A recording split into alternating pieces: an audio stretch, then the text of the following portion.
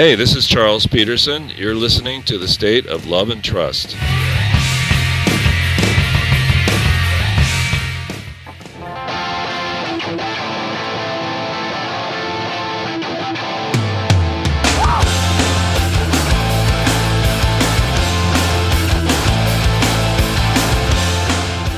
Welcome everyone to another episode of The State of Love and Trust. It's a Pearl Jam podcast, and I'm one of your two hosts, Jason Carapesi, and alongside me, as always, is Paul Aguilera.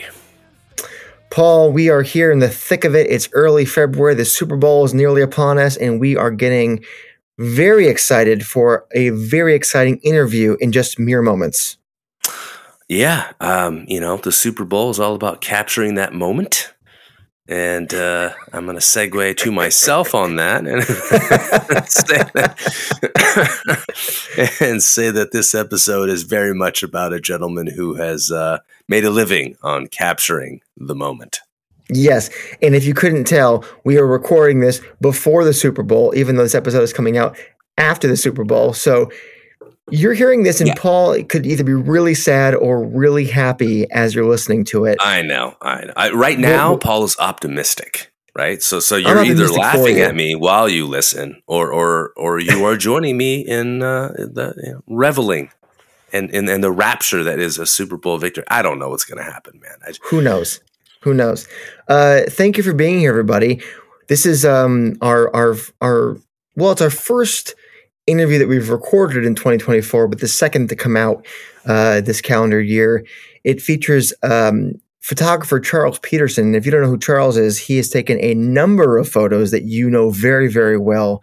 And we're gonna show you that interview. We're gonna show you that. We're gonna tee up the interview in just a moment here. Just again, a quick thank you to you guys for coming on and listening, and anybody who has joined our Patreon. We really appreciate you guys. You help us pay these hosting bills and all the other stuff, keeping this show alive. Anyone who's bought a t-shirt, one of our 3 t-shirts, that as well helps keep this show afloat. So if you want to do either of those things, get in our DMs or get to the link in our bio, and that will be sorted. Okay, enough of that. Paul, are we excited? We are excited, almost as excited as those of you who take the time to rate, review, and subscribe on your preferred podcast platform of choice. Feed that algorithm, and maybe Charles will take a picture of it. You got through it. That's what matters. I got through it. Now, I do want to say that today is February 13th as you're listening to this, and I think, finally, stuff is happening. So if the stuff is happening, we'll talk about it soon. But right now, let's get to our interview and the incomparable Charles Peterson. Here it is.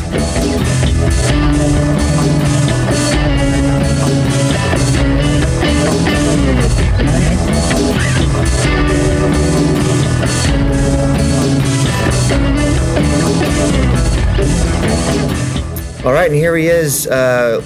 I will say legendary photographer of many things, but most notably for our listeners, musicians, bands, Nirvana, Pearl Jam, Soundgarden, Mudhoney, Tad, whoever else was kicking ass and taking names in Seattle back in the 80s and 90s. It's Charles Peterson. Hi, nice to be here. Excited to have you, Charles. Welcome. Thank you.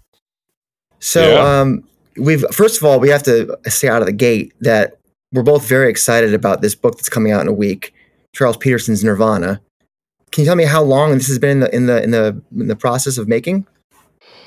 Well, in the actual physical process, it's been almost going on 2 years now. In the sort of mental, spiritual process, it's been a good half dozen years. I was going to say. Yeah. It just took me a while to work up to it. I've made stabs at it and people have asked for it for years now. And I just didn't feel like I was there yet, or didn't know how to bring the material together to make it my own, make it unique. I didn't want to do a history of the band per se, because I don't have their complete history. I kind of for many various reasons, and we could go into it, but I didn't photograph their later period, the last period, except for a few a photo session and this and that, the in utero back cover collage, that sort of thing. So it's really a look at more their earlier years, but it's essentially a dozen shows that have been combined to just make one incredible kick-ass show in a book of art photos.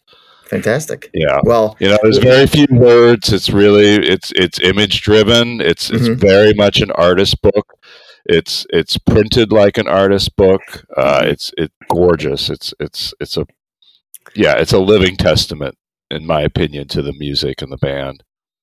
Awesome. Well, we got some Nirvana questions in there in a little bit. Okay, yeah, but we can talk about whatever you like too.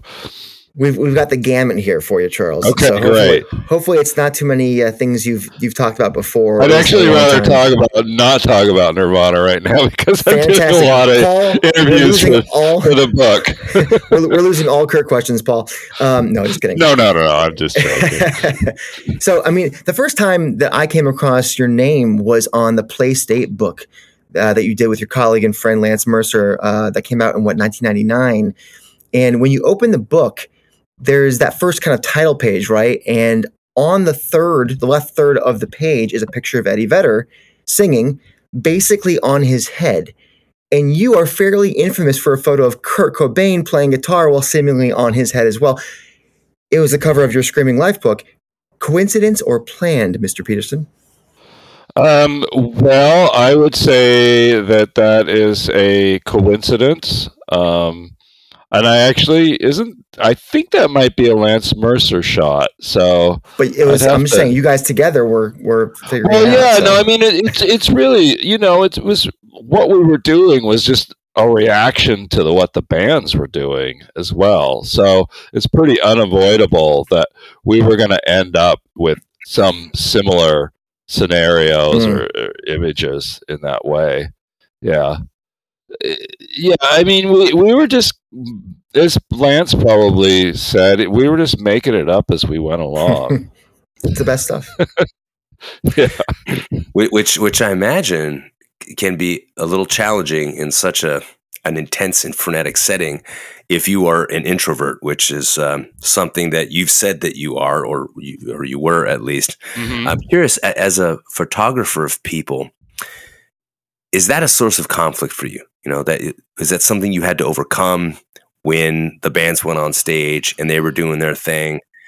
Like, I think it was always an issue more off stage than when in the moment. It's like it's similar to in the way that Kurt or Chris Cornell or whoever. A lot of these guys were somewhat introverted wallflowers, and so when you got on the stage, that was the moment that you blossomed, in bloom, so to speak. And I think it was my reaction too. It was like, okay, here we go, and this is like everything falls away, all your anxieties, and it's just you're focused on the music and the job and what's happening. So it was a good mix that way. I think it was more like the introvert thing comes in and it's like, oh my God, I've got to like schmooze with this manager and this record person and do all this other stuff that has nothing to do with making art. That's what I didn't really enjoy that much, or still don't. Yeah, that can be difficult, especially if you're not the kind of person that wants to like go and meet somebody new that isn't kind of like on your level as far as like creativity. Like if it's a band member, okay, like I get you, we are creating something. But if it's like a suit, you're like, all right.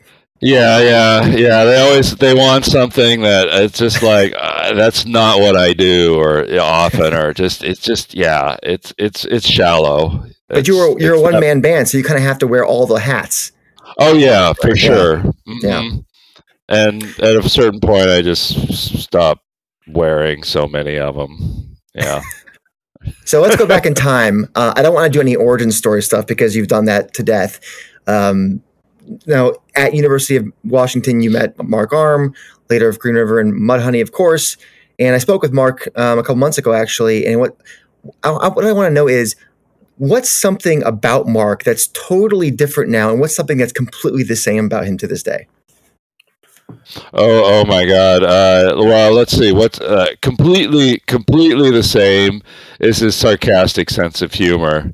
I mean, that just has run through it, And to me, that's like Mark.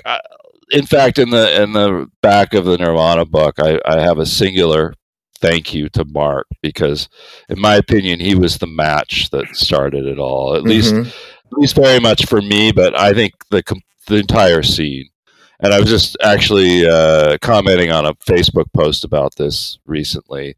That somebody was like, "Oh, who's the OG? What's the origin?" And people were like, "Oh, Duff McKagan or this person." And I'm like, no, Mark Arm, because it's just like not only the bands that he was in, but also the fact that he was such a cheerleader. And if you look at any of my audience photos, it's like, oh yeah, there's Mark. It doesn't matter who the band or the show or whatever.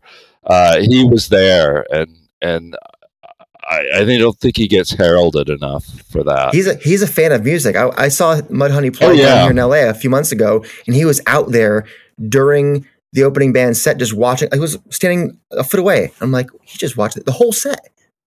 Yeah. No, and I mean, we were roommates in college in '84. And we had our record collections, and at the same time we were listening to Black Flag. We were like listening to Brian Eno, Can, and The Birthday Party, and Millions of Dead Cops and Butthole Surfers, and so it was really like this crazy, or John Cale or the Velvet Underground. I mean, we had this great musical education going on amongst ourselves. We spoke at the outset, Charles, about the book, this new book you have coming out about Nirvana, due out February 20th. I figure we could dive in a little bit here with some of the stuff. You've said in regards to the early days, specifically Nirvana, that you wished that you had taken more photos, not just of the bands that were performing and their concerts, but of candid shots, everyday life. What do you find so captivating about the downtime with musicians, those moments in between? Well, I think that's just human nature. Everybody, for whatever reason, just because it's a moment that most people don't get to see, which is, I guess, why most fans are fascinated by that. They do see the band out on stage. And so they don't see that. And it's often, though, honestly, a lot of it's really boring. It's often not as glamorous as you would imagine. And particularly if a band like Nirvana is, at that later period when they're quite dysfunctional to a degree off stage. I remember, hanging out in concrete stadiums and no one's to be seen, no one's around. Like everyone's, and it's happened with Pearl Jam. It's happened with, it's just, hey, if the band has been playing and they're tired or they need to go do whatever, okay, you just are there with, yourself. It's a little different. It's a little different, say, in '96 when I was with Pearl Jam in Europe, actively as practically a member of the band, where we, there was only a dozen of us that flew on the private plane between gigs, and then in that case it was Eddie was I want you to be with the band every minute and shoot everything, and yeah. It's funny you mentioned that. It's the next thing I wanted to ask you about. A lot of that is documented in Play State, the aforementioned book, And, there is a story out there that you've told about Portugal and Ed. And I'm wondering if you'd be willing to tell our listeners who may have not heard that story, something to do with maybe duct tape and jumping somewhere. Oh yeah, when Eddie, there's actually a few great stories from Portugal that last night in Cascais, and so Ed, he was gonna climbed up the PA, but before he did that, I saw him up on stage like with a roll of duct tape, and he was wrapping it around his boots and then up around his pants, and then he climbed up the stack and jumped into the audience, and I got the shot. And then afterwards I was like, Ed, what were you doing with your boots? And he's like, those are my favorite boots, and I don't know what I'd do without if somebody put them on these Blundstones, and like what he would do because he was going to Rome to visit some friends after that. And he's like, I can't travel without my freaking boots. So, and then what's funny is then a bunch of us got back to the hotel in a separate van, and we're in the lobby having a drink, and then I hear, Ed's van, or the band's van is showing up. So when we showed up, there was a whole line of fans on either side of the stairwell. So I ran out, got to the top of the stairwell. Eric Johnson pulls Eddie, the tour manager, pulls Eddie out, throws him over Eric's shoulder, and runs up the steps and into the lobby, and they're like, out of the way, Ed's hurt, out of the way. And it was really just a way to get past the fans without having to, But what was the reason that he did that fireman's carry? Because of the jump. They were like kind of playing off the massive jump that he did off the PA that night at the end of the show. So faking injury. I have to dig those photos out and publish them someday, but it's pretty funny because the fans are in on it. They're all laughing. Yeah. Do you have any photos of Scrabble boards? Like what's your what's the most intense Scrabble memory you got from those epic battles? It was the second to last night in Portugal, and Eddie and I stayed up late playing, and that was an epic game. We were into the 300s, both of us. Oh my god! Yeah. A couple of wordsmiths over here. Yeah, I know. Both nerdy dudes, man. Yeah. Who usually won? I won. You won. I won that night. Yeah. Okay. Only by a few points, but I won. Yeah. All right. But it was split pretty evenly, But yeah, by the end there, we were like, I was kind of bad because it was maybe a little bit too much of a distraction for me and what I was supposed to be doing. But we would go and run and get on the plane, and Eddie and I would reserve the little table. And before the plane had even taken off, we'd be like halfway through a Scrabble game. That's intense. It's very nerdy, but it's intense. I like it. So much for the whole like Motley Crue, like hookers and 8 balls and stuff. We played Scrabble. I don't know. I mean, one day, Charles, we may find out that you and those games were the inspiration behind some of the lyrics on Yield. How do I use that Y? Yeah, Yield. There it is. I want to ask about choosing which frames to move into like the next phase of editing, like versus which to let go. That can be a kind of a difficult process. And you've said that you're a high hit photographer. An analogy I can only think of is like a batter in baseball batting like 400, like someone that's just really prolific with hits. Does it bug you, as you've said, to quote kill your babies?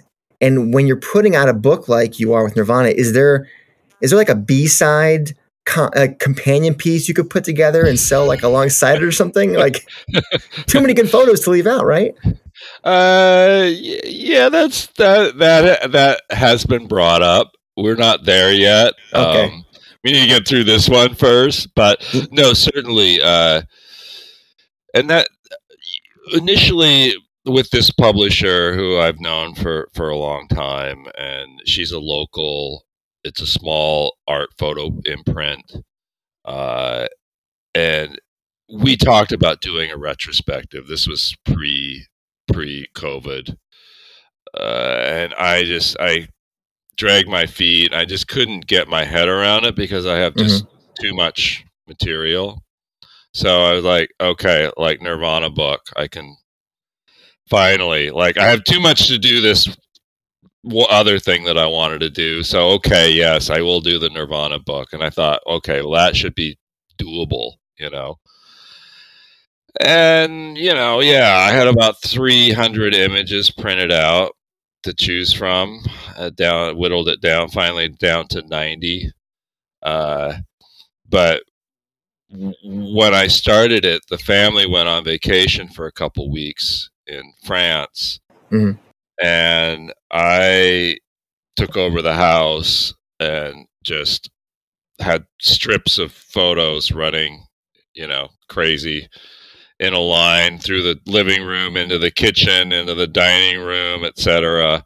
And just played Nirvana for 2 weeks and just shuffled pictures around.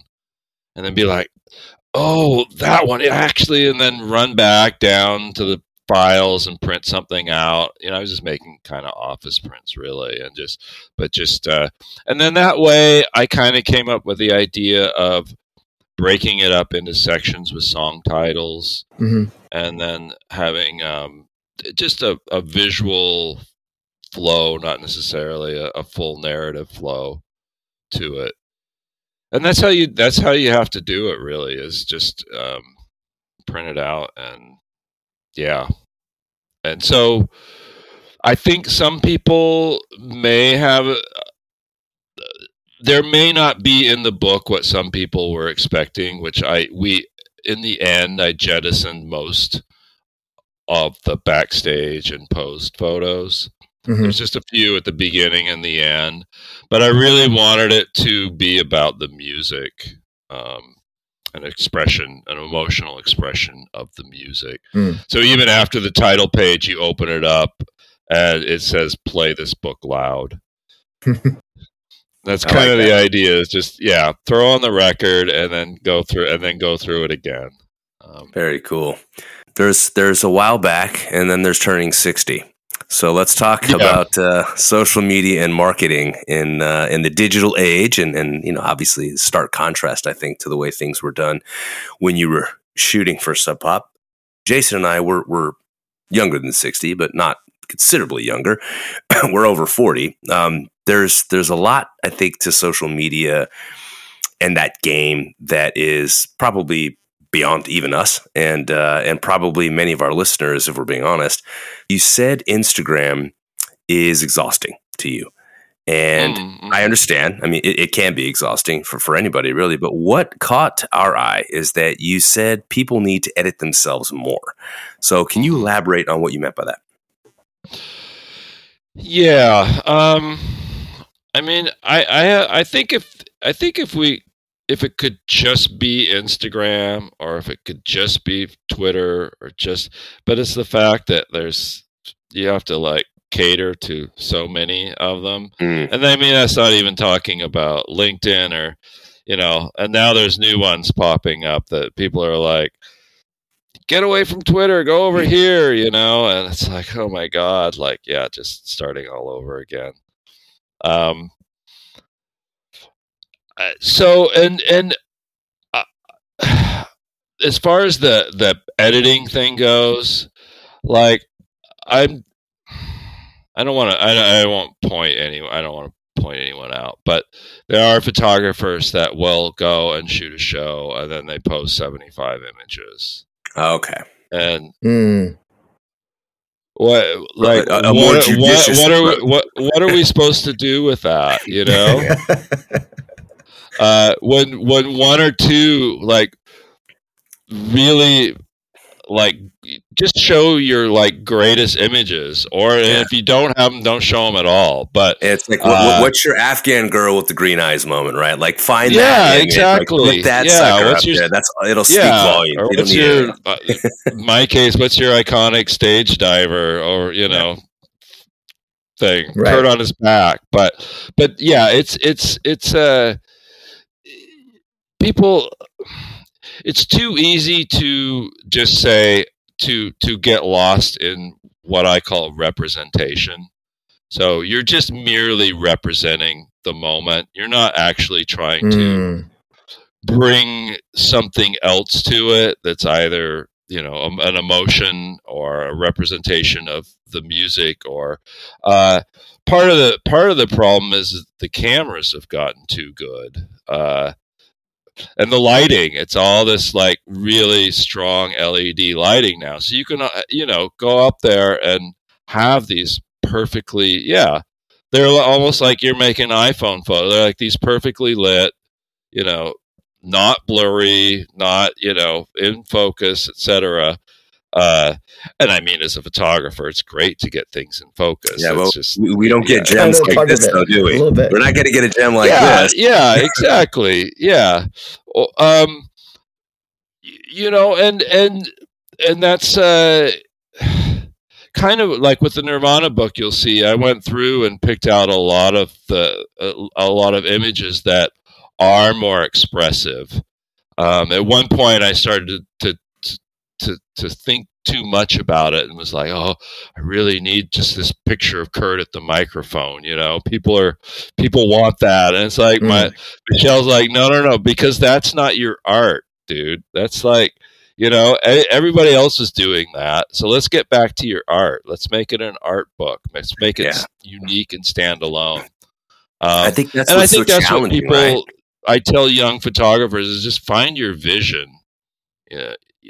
Don't saturate everyone with just like find your vision and keep some mystery to it as well. It's the iceberg effect, right? Show people the 10%. Don't show them the 90%. Yeah. That's a good point.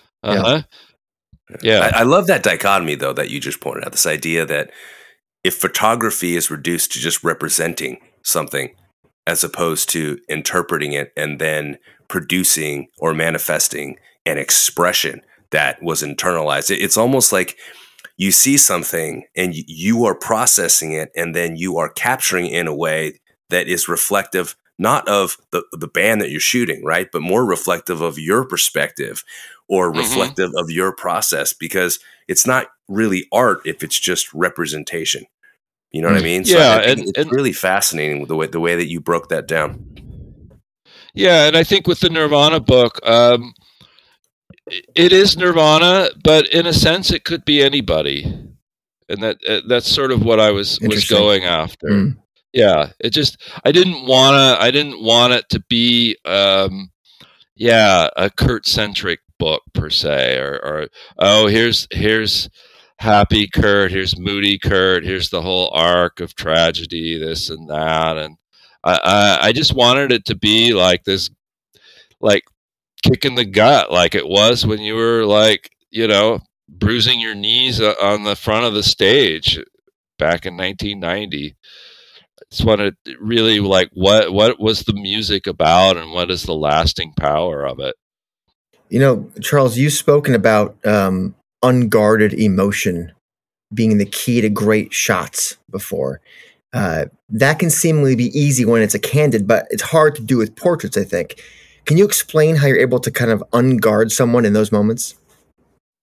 Yeah. It helps. Well, a lot of the times I'm not actually looking through the camera. I will, set it up, focus, kind of like take it away, having a discussion, which sometimes can backfire, particularly if you have, say, somebody like my good friend Kim Thale, who just loves to talk, and then you end up with just these pictures of somebody talking and yeah. But yeah, it's a matter of finding the moment after the moment, like you've got that, like, okay, idealize, but like, what's more interesting? Like sometimes, like when the subject closes their eyes and then you're allowed to actually kind of look at them without them looking back at you. There's this weird thing that happens. Sometimes, or seeing somebody from the back, or a different angle, and just finding that relaxed moment. And sometimes, it's like you've got to just, the angle might be weird, or the focus might be off, or it's blurry, but that's because it's raw and unique, and I'm a very perfection can be boring, right? Yeah. Yeah. And what is perfection? Yeah. Well, what's the opposite of that, right? I guess the opposite would be what you've called informed luck. Right. Uh-huh. So I'm kind of curious, when you talk about something like informed luck when composing a photo, can you first, like, define that, but then can you also think of an equivalent moment in your time shooting Pearl Jam where you would say, hey, that's an example of informed luck, that moment right there? Yeah. So what I mean is that you are so practiced in your craft that special things will come to you, and that's the luck aspect. And it's a matter of showing up and being ready. And it's very much what an athlete does as well, or and I'm trying to think of a moment with Pearl Jam. Well, I mean, for example, we were talking about the jump that he did in Cascade off the PA, and I knew just how to set up for that, and the situation wasn't ideal. Like, I would rather have had to switch out lenses or do this or that. But I knew enough, and I didn't look through the viewfinder when he jumped off there, just because I know my camera well enough exactly how to angle it and point it. Now that's not luck. That's not luck per se. It's experience, though. You've been through enough things. You know how to be ready for it. Mm-hmm. Yeah. Well, because of your familiarity with that camera, you were able to capture that moment in the moment without having to say, and you're trying to position yourself, and then it's gone. You know what I mean? Yeah. No, I always say, like, just take the picture. Like, no matter what, take the picture. If your focus isn't ready, or just take it. You know, especially now, Charles, because you could just put all 75 of them on Instagram. Yeah. I mean, another example of luck in my pictures is, just for example, like the cover of the Nirvana book here, you can see at the very tip of his guitar is a blurry light, with my technique of flash, freezing the subject, and then open shutter, capturing whatever ambient lights there happen to be. But it's just that, it's like having done it over, and I didn't plan it, because you can't actually see these things happening. Yeah. But it's just a matter of, like, knowing, like, from past experience, well, I don't want to move the camera too much, or I don't want to in this situation, or maybe I do, so you can just kind of, it's a feeling. It's a craft that you just have to, and by doing that, Charles, you have found a way, and I think other photographers in their own way have done this as well, where you are adding, by that technique, the action, the energy of that shot, even though it's a still. You get a sense. Obviously, anybody can get Kurt doing this, like a baseball player, but you see that flare, that light streak from the exposure, and you feel like, wow, that this was powerful. This was a moment. It feels like kinetic energy. Yeah. When did you realize that could be your thing? Like, did you stumble upon that early on, or did you know that you could do that? I actually discovered that technique when I was in high school from looking at a book of Gary Winogrand, a classic 60s street photographer who photographed these rodeos down in Dallas using a similar, not quite to the extreme that I would take it, but I was like, wow, how did he do that? And then I kind of, back then you couldn't jump on the internet. You had to like really kind of research these things and try it for yourself. And then I brought that into photographing bands. And at one point I really, like, I think with Green River, like really took it to the extreme. Green River's first promo shot that Bruce used was, you couldn't even really see the band. It was so blurry. And then I would sort of at times dial it back a little bit, and it kind of work with it. Another cool effect that would happen sometimes is that I would have a 1 or 2 second shutter speed, so the shutter was open for that long, and somebody else's flash would go off at that time. Cool. So you get a double ghost image. Yeah. I want to jump back to something real quick. We were talking before about editing yourself, right? Editing down. And you talk about how you have to ask yourself, well, I love this photo, but will everyone else? And I think it's interesting because many bands like Pearl Jam will write music they love with no one in mind. Like no thought to what the listener might want to hear. It's whatever makes them happy. How do you square those two approaches?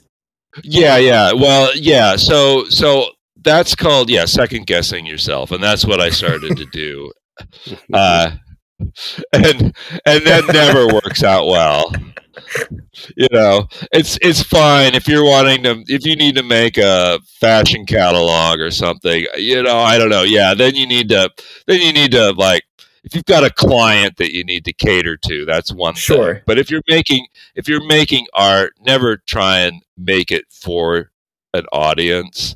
You've got to make it because it's freaking good. That's why, because you're good and what you're doing is good, and you've got to be your own hardest critic as well, to really find out like what's important, like what's working here, and what's going to make you set you apart from everybody else. What's I don't know. I just want to make pictures that are iconic and last a lifetime. And well, see, that's interesting though, Charles, because you said that part of your intention with the Nirvana book was for it to feel like it could be any band. Right. So it was so on one hand, one would say, oh, so he's kind of like eschewing, the iconic images. He's trying to go for something that's less iconic and more of that authenticity. Right. But now you're saying you're looking for the iconic. So do you think? Yeah. But you see, the iconic images are the ones that transverse time and space. Mm-hmm. Whereas the non-iconic images are just like, oh, Kurt, Chris, and Dave like chatting with each other backstage or whatever. I see. Though that is the representation that just puts you, okay, yeah. There you go. Here's back to that for the train spotters, like, oh, here they are. Here, this, yeah. Then, where do you draw the line though between those just representing the guys chatting versus like, oh, this is the time between the time that shows personality that no one's seeing? Like, where's that? Is that a gray area, or do you always know? That's certainly a gray area for sure. And it's I think that by, like, for example, with the Nirvana book, we just use a couple of band shots at the beginning, and then there's a couple at the end. And originally, like I said, I had a whole section that was just band shots, and I had a whole section that was backstage stuff. And there's a couple of, like, the picture of Kurt drinking from a cup, and one outside the record store holding his head in his hands. And I mean, there's a couple things that sort of touch on that off stage. Mm-hmm. But what happens now is that those 3 or 4 portraits that are in the book, now they're so much more powerful, right? Because they're only, if I'd like, I'm just gonna like literally like publish every freaking shot on the roll because I think that's what people want, and there have been Nirvana and other band photo books where some photographer had one session with them and then tries to make a career out of it. I mean, the great example of that is just today you posted a couple of photos, one of which was Eddie Vedder kind of looking up into a spotlight in just a black void, and you probably could have gotten 15 of those, but you chose one, and it's like, wow, it pops out. Yeah, that's that one perfect moment, that iconic, the right frame moment. Yeah, the right frame. Yeah. A funny story about that is that, I flew out to Boston, and the band lets me shoot the whole shows. And so what I often do is, like, when they come out, there's a good 20 or so photographers right under Eddie's nose. Mm-hmm. They just want to get that shot of him standing at the mic. So I just go off over, like, to the side of the pit. I was at the very far side and took that photo with a longer lens. I mean, it was just this beautiful black scrim that they had up. And then, just one moment, just like Eddie just is like lost and it's like the first or second song, and he's just sort of lost in that, like, getting acclimated, I guess, to the whole experience. Which is funny considering they had played it 2 years before. So it's not like he wasn't. Well, no, I mean, and they'd played in Chicago a few days before or whatever, right. But it's still, there was that, like, kind of like, you could tell he's like, okay, I gotta, like, really take this all in before, like, we just start rocking out here. Yeah. I take my jacket off and really kind of lose, but, and it's a great portrait of an artist as an older man, really, too. There's something, you look at something, a photo you took of Eddie 92, there's just a different intensity, and you compare that to something like this photo, and then there's just like a more calm wisdom. You can see the timeline, the 32 years or whatever it is in between those two photos, and be like, wow, there's more than just young guy, old guy here. Yeah. So I just have a way of chopping up the world in my eyes and brain and quickly translating that to the camera. It's what I do constantly. Like, without a camera, I'm making photographs. Well, speaking of being without a camera, you had a moment with Mark Lanigan where he fell into mud, and you wanted to take the photo, and he was like, no. Yeah.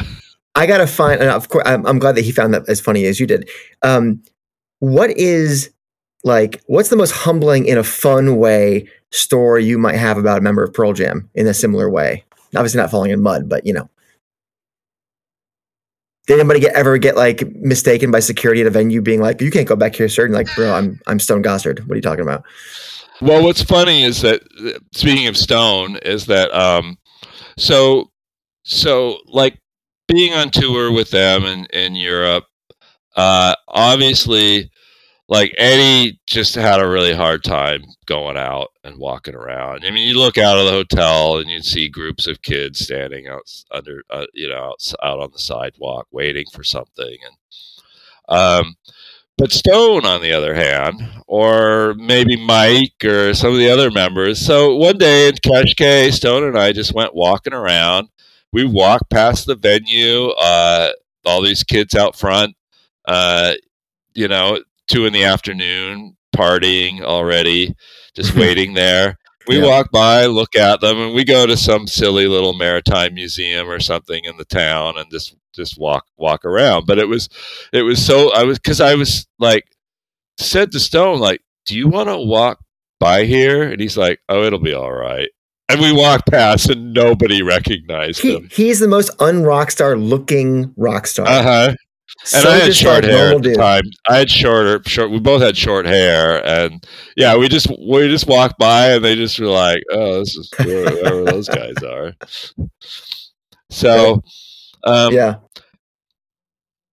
my other absolute favorite moment with the band was, and Eddie to this day he kicks himself for not having joined us. And this was in Istanbul, when me and Jeff Ament and I think Tim Bierman and a couple other people, we went to a whirling dervish, a Sufi ceremony in the old part of town. It's not something that many people. This is not the one that the tourists go to. It's in fact our young female guide. She's like, why do you want to go there? Don't you want to go to this rock club or whatever? Like, no, we're like, no, because Jeff knew this Italian journalist that was into that, and so he was like, I'm going to take you guys to this really special experience. And it was mind blowing. And I actually went back there several years later with my wife on our honeymoon in Istanbul. That's was fantastic. So great incredible. City, right? Yeah, it is. It is my absolute favorite city, especially as a photographer. It's really wonderful. Well, enjoy your 60th year. Yeah, absolutely. Thank you. Yeah, no, it's going to be a good one. And in fact, big news is a museum show of the Nirvana book come fall. Ooh, nice. The Tacoma Art Museum. Yeah. Okay. I think that by the time this is out, it will have been announced. So, well, if not, you live in the Tacoma first, area, October 5th, Tacoma Art Museum, and that was and the way we're developing that show is to have it travel. Oh well, I look forward to for it to come down here then.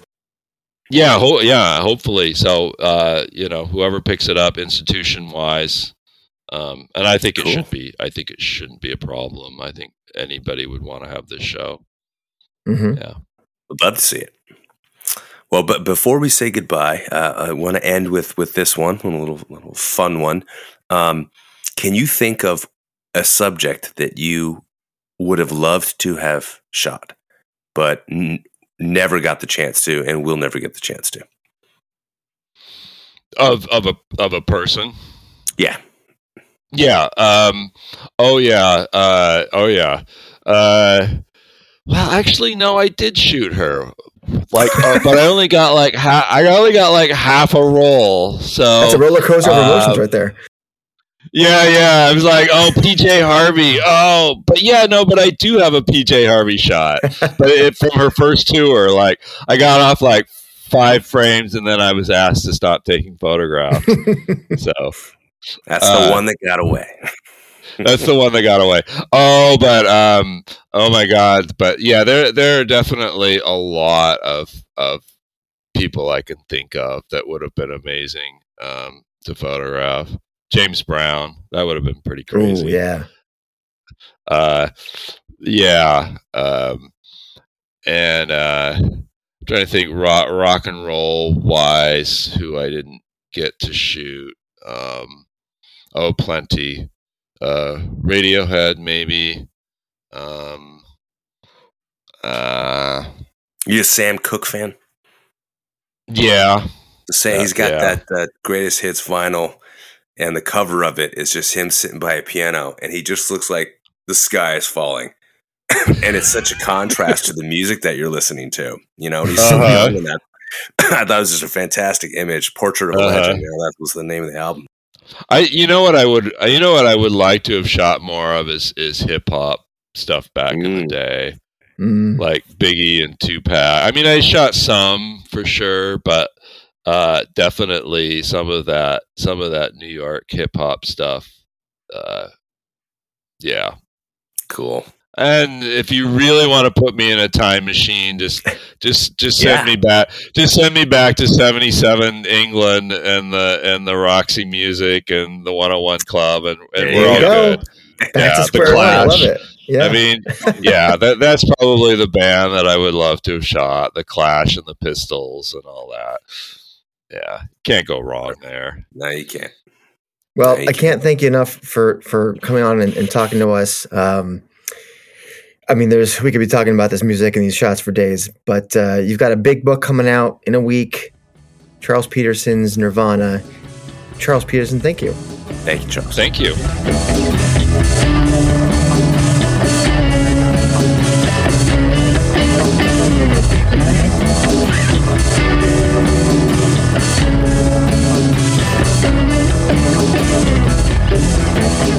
And again, a hat tip, a kudos, and a thank you to Charles for taking all of that time to answer our questions and just talk about music and art and photography. And man, wealth of knowledge and wisdom. Absolutely. It's so many cool nuggets too. I loved that informed luck part of our conversation, right? That concept, and really enjoyed, his approach to the Nirvana book, where it's about, hey, this could be any band. Like I'm trying to take these moments of them doing what they love, doing what they were known for, as opposed to these seemingly candid shots backstage. Which, yes, there's the voyeur in us that wants to see them in a space that we ordinarily would not. I get that, but at the same time, we're never going to see Nirvana on stage again. So, is there any more? And let's be honest, is there a more fulfilling lens of that band than to see them in their element doing what we remember them for? So I love that approach that he took to this. Also really enjoyed that dichotomy there with his approach to trying to capture something that's iconic and redefining what that is in terms of trying to represent what it is that you're doing versus interpreting it and channeling it through your own perspective and actually creating art. So, and that perspective comes from years and years of doing it, learning new ways, learning by failure, reinventing things that have worked for others. And the fact that he did all that very quickly in a matter of maybe a decade from when he really truly started is pretty remarkable. And we're still talking about these photos 30 years later, 25 years later. So go get that book. It is available for pre-order right now. It is out in 1 week's time, February 20th. There are book signings too. There's one at Sub Pop and there's one at Easy Street Records if you're in Seattle or want to go to Seattle. And as he mentioned, there might be a tour, a museum type tour around America. So amazing stuff. Well, we'll be with you next week, and I think we might have to react to some new Pearl Jam. We may have to. But by the way, God. Jason, are there any, for those of us who may be interested in joining Patreon, are there any perks from this interview that may be available? Yeah, so there's going to be a little bit extra of the conversation that didn't quite make this show. That'll be there.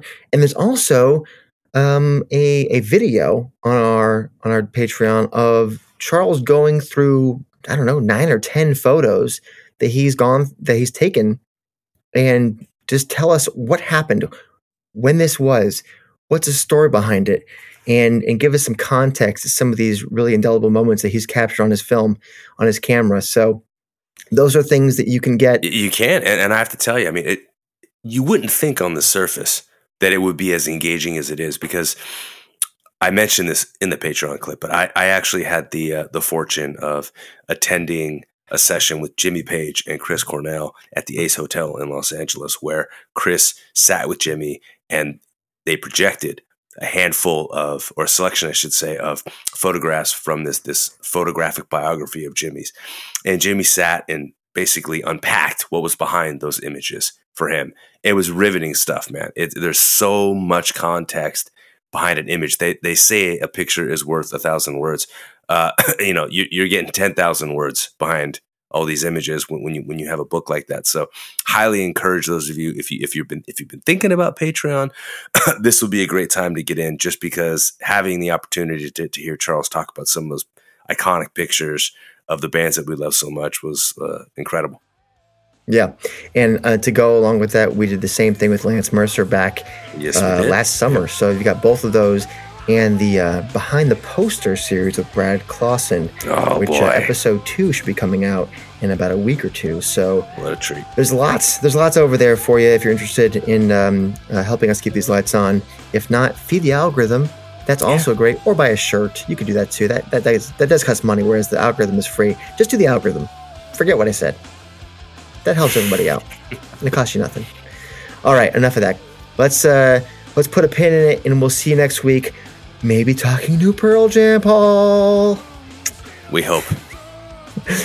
Well, we'll see you next week, and until we do, you have been listening to The State of Love and Trust.